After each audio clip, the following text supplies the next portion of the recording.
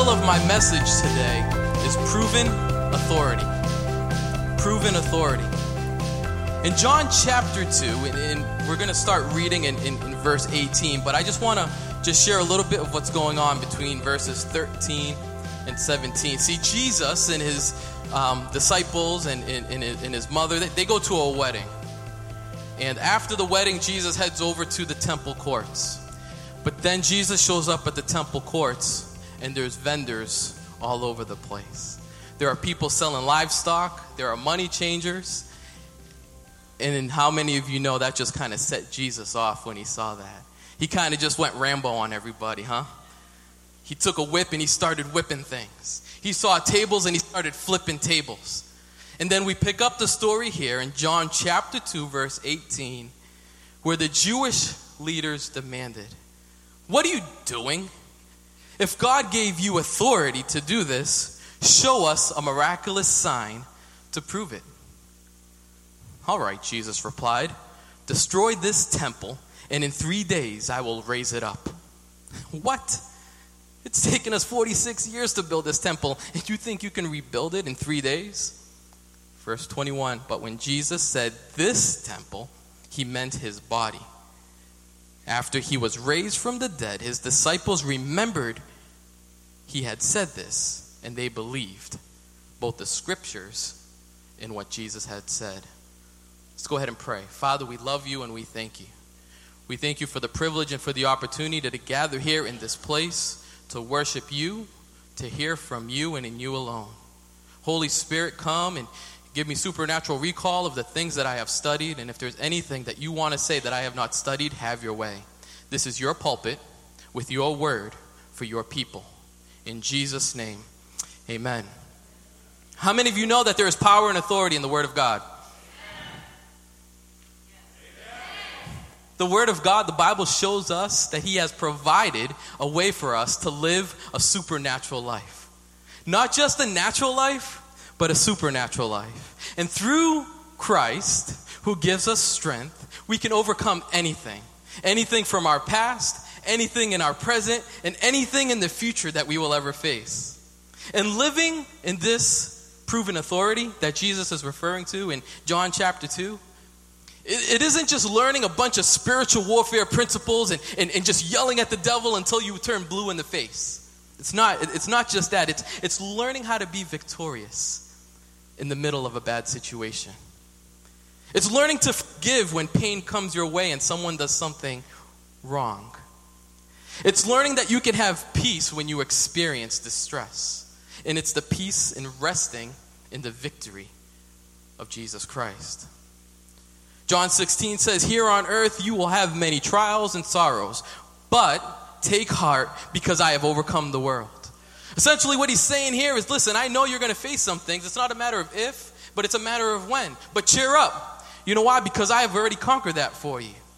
Jesus has taken away the power that this world ever had to defeat us and to come against us. But Jesus made a way and he conquered all of that for us. That's why the Bible says that we are more than conquerors. I love when the Apostle Paul writes this in Romans chapter 8, that if God is for us, who can be against us?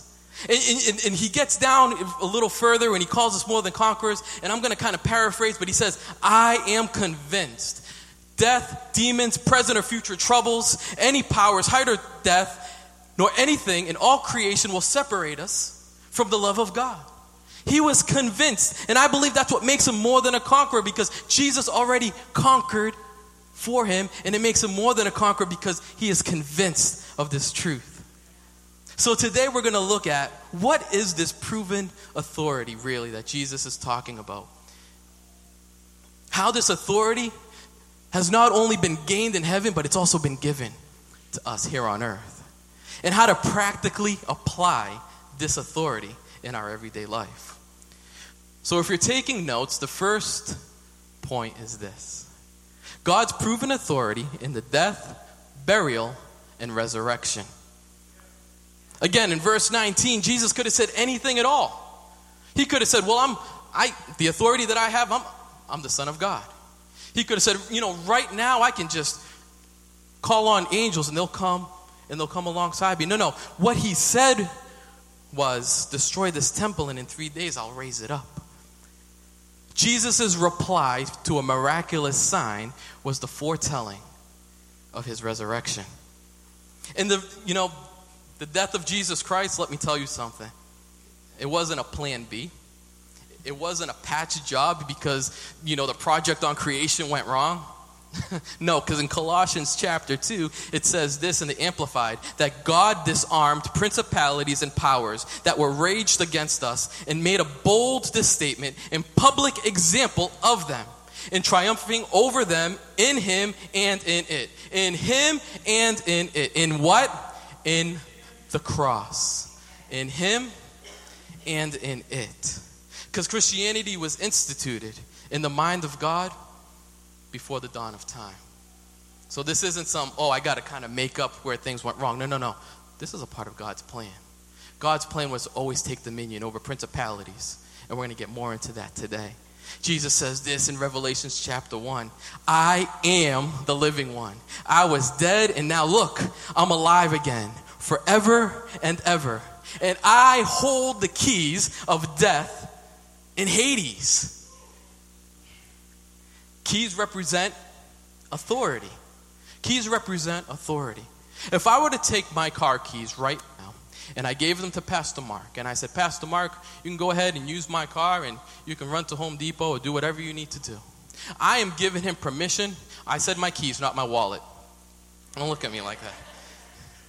I'm giving him permission. I'm giving him consent. I'm giving him authority to use what is mine for his benefit. If he was to get pulled over or if something happened and his name isn't on the registration, right? They'll check. They'll make sure. He'll say, well, someone let me borrow this, and if his story pans out, then he's okay. But if they check and they're like, I lost my keys and there was some weird guy walking around and then my car was missing, you know what's going to happen? He's going to end up in jail for larceny of a motor vehicle. But I've given him authority. He's not trespassing. The same thing if I had keys for my house. I would be giving him authority to enter my house. And this is what Jesus is saying. Jesus is saying, man, when I defeated the cross, when I defeated the tomb, when I rose again, I rose up with the keys of death and the keys of Hades. And these keys don't only belong to me, but I've been sent to pass these keys on to you.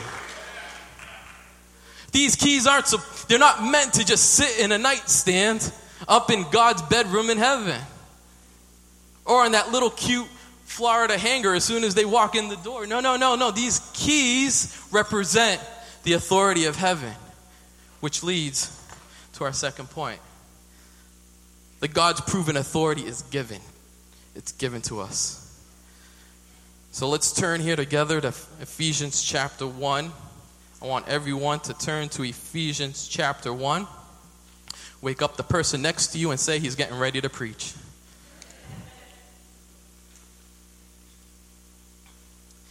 If you're accustomed to highlighting and taking notes and writing, I encourage you to do that.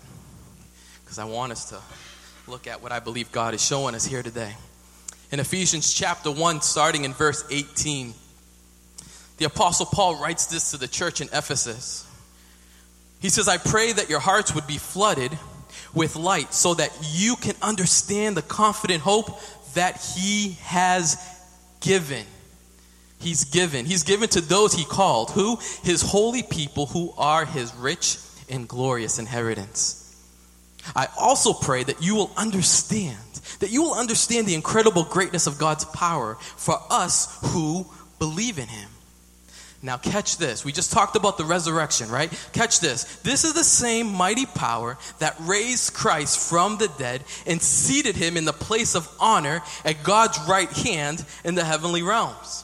If you know anything about history, the person that sits to the right of the king is the person of authority. So in verse 21, now he is far above any ruler or authority. Somebody say authority. He is above any ruler or authority or power or leader or anything else. Not only in this world, but in the world to come. God has put all things under the authority of Christ and has made him head over all things that all things for the benefit of the church. For who? For who? For who? Who's the church? We're the church. Man, we are some good, I see some Sunday school graduates in the house today. We're the church. And God, and Christ is seated at the right hand of the Father in the place of authority, and we are seated with him. I love in verse 22 what the New King James, it puts it this way. And he put all things under his feet. He put all things under his feet. And I'm here to tell you today, if all things are under the feet of Jesus, then you better believe that all things are under your feet too. Can someone say amen? And you know, if that wasn't enough, here comes the exclamation point. Ephesians chapter 2, verse 6. And God raised us up with Christ and seated us with him in the heavenly realms in Christ Jesus. When Christ ascended, he transferred his authority to the church. He transferred that authority, and he's the head of the church. And again, we the believers of the body. It's kind of like a police officer with a badge. Hold on.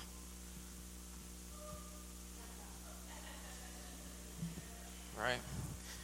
Obviously, this is from the dollar store, so don't judge me. But if this was a real badge from a real police department, what this represents, it's a delegated authority. It's a delegated authority from the department to the individual that's wearing the badge. That means a police officer can walk into any situation and automatically have authority in that situation over the civilians. Even more so and better for us, so thankful for first responders, they have authority over evildoers. They have authority over thieves. They have authority over murderers, amen. But it's not based on their authority. It's based on the authority that comes with the badge. And it's in the same way with us, church. It's the same way with us. When we're facing things, and when someone's trespassing, when there's a demon trespassing in our life, when he's trying to rob from us, when he's trying to steal from us, you can take out your spiritual badge and you can hold it up against any devil in your life, and you can say, stop in the name of Jesus. You can say, get behind me, Satan. You can declare, I am the head and not the tail. I'm going over and not beneath, and that I can do all things through Jesus Christ who gives me strength. Hallelujah. Because of the delegated authority in our life. And that's why he said he has given us the keys of death and Hades. The keys of death, when we leave this world, when we take our last breath, it's as if we're just crossing a threshold into eternity. He conquered that for you. He has the keys of Hades. That means every single demonic force has to be subject to his authority. That means the gates of hell cannot prevail against your health, against your family, against your finances, against your future, against your job, against your community, against your kids, against your thoughts. I feel like preaching this morning. Because he has issued you delegated authority. And that authority, man, comes straight from heaven. Our last point. Our last point is that God's proven authority works through us. God's proven authority works through us. And you know, how many of you know there's nothing in the Bible that's a coincidence? See, in John chapter 2, you look down and Jesus is talking about, tear down this temple, I'll build it back up. Pharisees are giving him a hard time. We're seeing that he wasn't talking about an actual temple, but his body. But check this out. Verse 22, after he was raised from the dead, his disciples remembered. They remembered he had said this, and what did they do? They believed. They believed. The disciples came to a place of belief. And they believed in the scriptures, and they believed in what Jesus had said. And everything in our life that is given by God is released through believing in what God said. Everything in our life is released by believing in the truth. And I know that there are some people in here today that you're going through stuff, because we're all going through stuff. I know we're all going through things. But see, it's not our circumstances that are the problem. It's what's going on the inside of us in the midst of those circumstances. 1 Peter says this in chapter 4, verse 12. Dear friends, don't be surprised at the fiery trials that you're going through, as if something strange were happening to you. Don't be surprised. Don't act strange. And I think sometimes we get caught up in questioning the trials. We get caught up in questioning the trials, and we don't take enough time to stand authority in the midst of the trials. I think we get caught up, and there's this misconception. Because I am a child of God, I shouldn't be subject to circumstances. Well, the truth is, because you're a child of God, your circumstances are subject to the authority of God. So essentially what I'm saying to you today, church, is we're going to face things. And it's not that we should have this expectation and that there's something happening, creeping around every corner. I'm not saying that. What I'm saying is when something happens in your life, don't be surprised. Because you have an adversary that hates you, and he hates everything that you stand for. He hates your agenda. He hates your family. But you have authority against that devil, amen? So don't be surprised, and you got to prepare ahead of time not to be surprised and learn how to respond to a situation rather than react to a situation. And it's our thoughts towards those circumstances that will either let us be defeated spiritually or that we can rise up above those things. How many of you heard of Smith Wigglesworth? Smith Wigglesworth, he's an old-time preacher, evangelist, healer, signs, wonders, miracles, raised people from the dead. And there's this story where he is sleeping one night in his bed. And he gets woken up because he feels like there's a presence in his room. So he finally wakes up and he looks. The story goes that it was the devil himself. And he said, "Oh, it's just you." And he rolled over and went back to bed. Now, I'm just being honest. I don't think I would do that. But he did. But God's proven authority empowers us to manage our thought life. And don't let your thought life manage you. That's why in 2 Corinthians it says to take every thought captive and make it obedient to Christ. And what that means is that every single thought, man, that comes across our mind, that passes through our mind, we don't have to entertain it. We don't have to be subject to it. Now, we take that thing and we just bring it under the authority of God. And you're also not forced to believe every whisper the enemy whispers into your ear. You're not forced to believe every single thing that the enemy whispers into your ear. Just like Smith Wigglesworth. It's just you. You're already defeated. No. That's what the doctor said, but that's not what my Bible says. That's what the news says, but that's not what my God says. And I'm going to be honest with you. There's times where I don't do that. My wife is really good. Thank God for her. God bless her. She reminds me of when I'm going through a funky time and I get spiritual amnesia and I forget the promises of God. I forget what God says and what's true. And she comes alongside me. She just says, "Honey, that's just the enemy trying to mess with you. You know, our wrestle's not against flesh and blood. That's just the enemy trying to mess with you." And thank God for that, because it's a reminder to get back. I said, you know what? I got to get my badge back out. And that's why it's important. That's why we push small groups so much. That's why this summer, man, you can't listen, enjoy Disney, enjoy the lake, right? Enjoy all those things, but don't take a vacation from God this summer, church. You cannot take a vacation from God, because I'm telling you right now, what's going to happen is fall's going to come, September is going to come, and you're going to be like, where are we? You're going to be playing bumper cars with everyone at Walmart and Target and trying to get stuff for the kids, and things are going to be, just don't take a vacation from God. Just don't get away from your notes either, but don't take a vacation from God. Join a small group. Ding.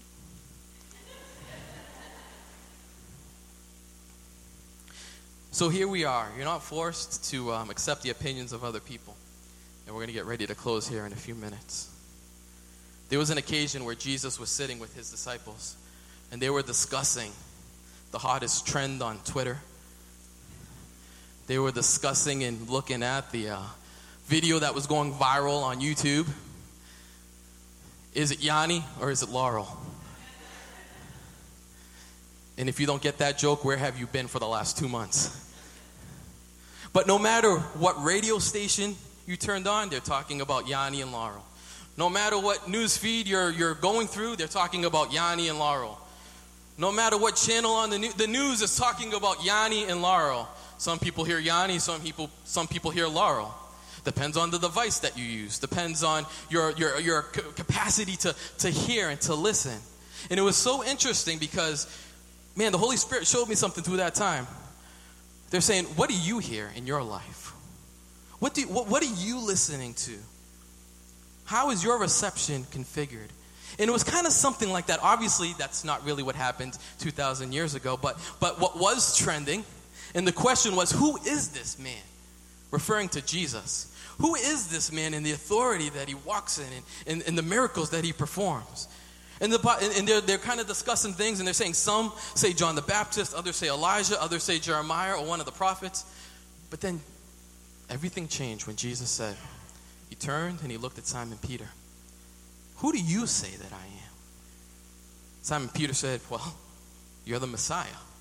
You're the Son of the living God. And in in chapter 16, verse 17, it says, Jesus replied, blessed are you, Simon, son of John, because my Father in heaven revealed this to you. You didn't learn this from any human being. You didn't learn this from Siri, Google. You didn't learn this from any of those things. No, you didn't learn because it was taught to you in Sunday class. You didn't, not because of your, no. He said, my Father in heaven revealed this to you. And since you have this revelation of who I am, he goes on to say, I will give you the keys of the kingdom of heaven. And you know what you can do with these keys? Whatever you forbid on earth will be forbidden in heaven. And whatever you permit on earth will be permitted in heaven. And we get really excited about that scripture because that's a part of our spiritual authority. But if we look at that scripture a little closely, are you forbidding the authority of God to function in your life? Because if you're forbidding the authority of God to function in your life, then you're forbidding the authority of God to take place in the heavenly realm. And what are you permitting in your life? Are you permitting unforgiveness, bitterness, resentment, a bad attitude on the job or in your family? Are you hoarding the talents that God's given you? Because when you're permitting those things, then you're also permitting those things in the heavenly realm. See, and when we're permitting those things, essentially what we're doing is we're taking these keys and the authority that these keys represent, and we're just giving it right back. We're giving it away. We're relinquishing our authority. But I believe there's some blessed people in here. I believe there's some blessed people listening to this podcast. I believe you're blessed because you will come to the revelation of knowing who God is, and we will come to the revelation of this authority that's been given to us. And that we will begin to function in that authority. Not just have that authority, but walk in that authority. As I was preparing for this message, I had to repent to God and repent to my wife. That there have been times where I have relinquished this authority. And I haven't always been that proper priest or prophet for my home. That minister, that ambassador of Christ in my community, in the realm of influence. Whether it's Iceland, whether it's in the church cafeteria, whether it's next to the water bubbler. Yes, I said bubbler. That's what we call them in Boston. God has given us authority. And we need to get back under that authority so that we can receive that authority and allow that authority to work through us. Pastor Mark, can you come on up? And it's not because I'm telling you this today, but you need to resolve in your heart today, not tomorrow. Tomorrow is not promised. Today, I charge you, church, to resolve in your heart, your mind, your soul. Know that you know that Jesus Christ died on a cross, was buried and rose again. And when he rose again, he had authority. And he's given that authority to you.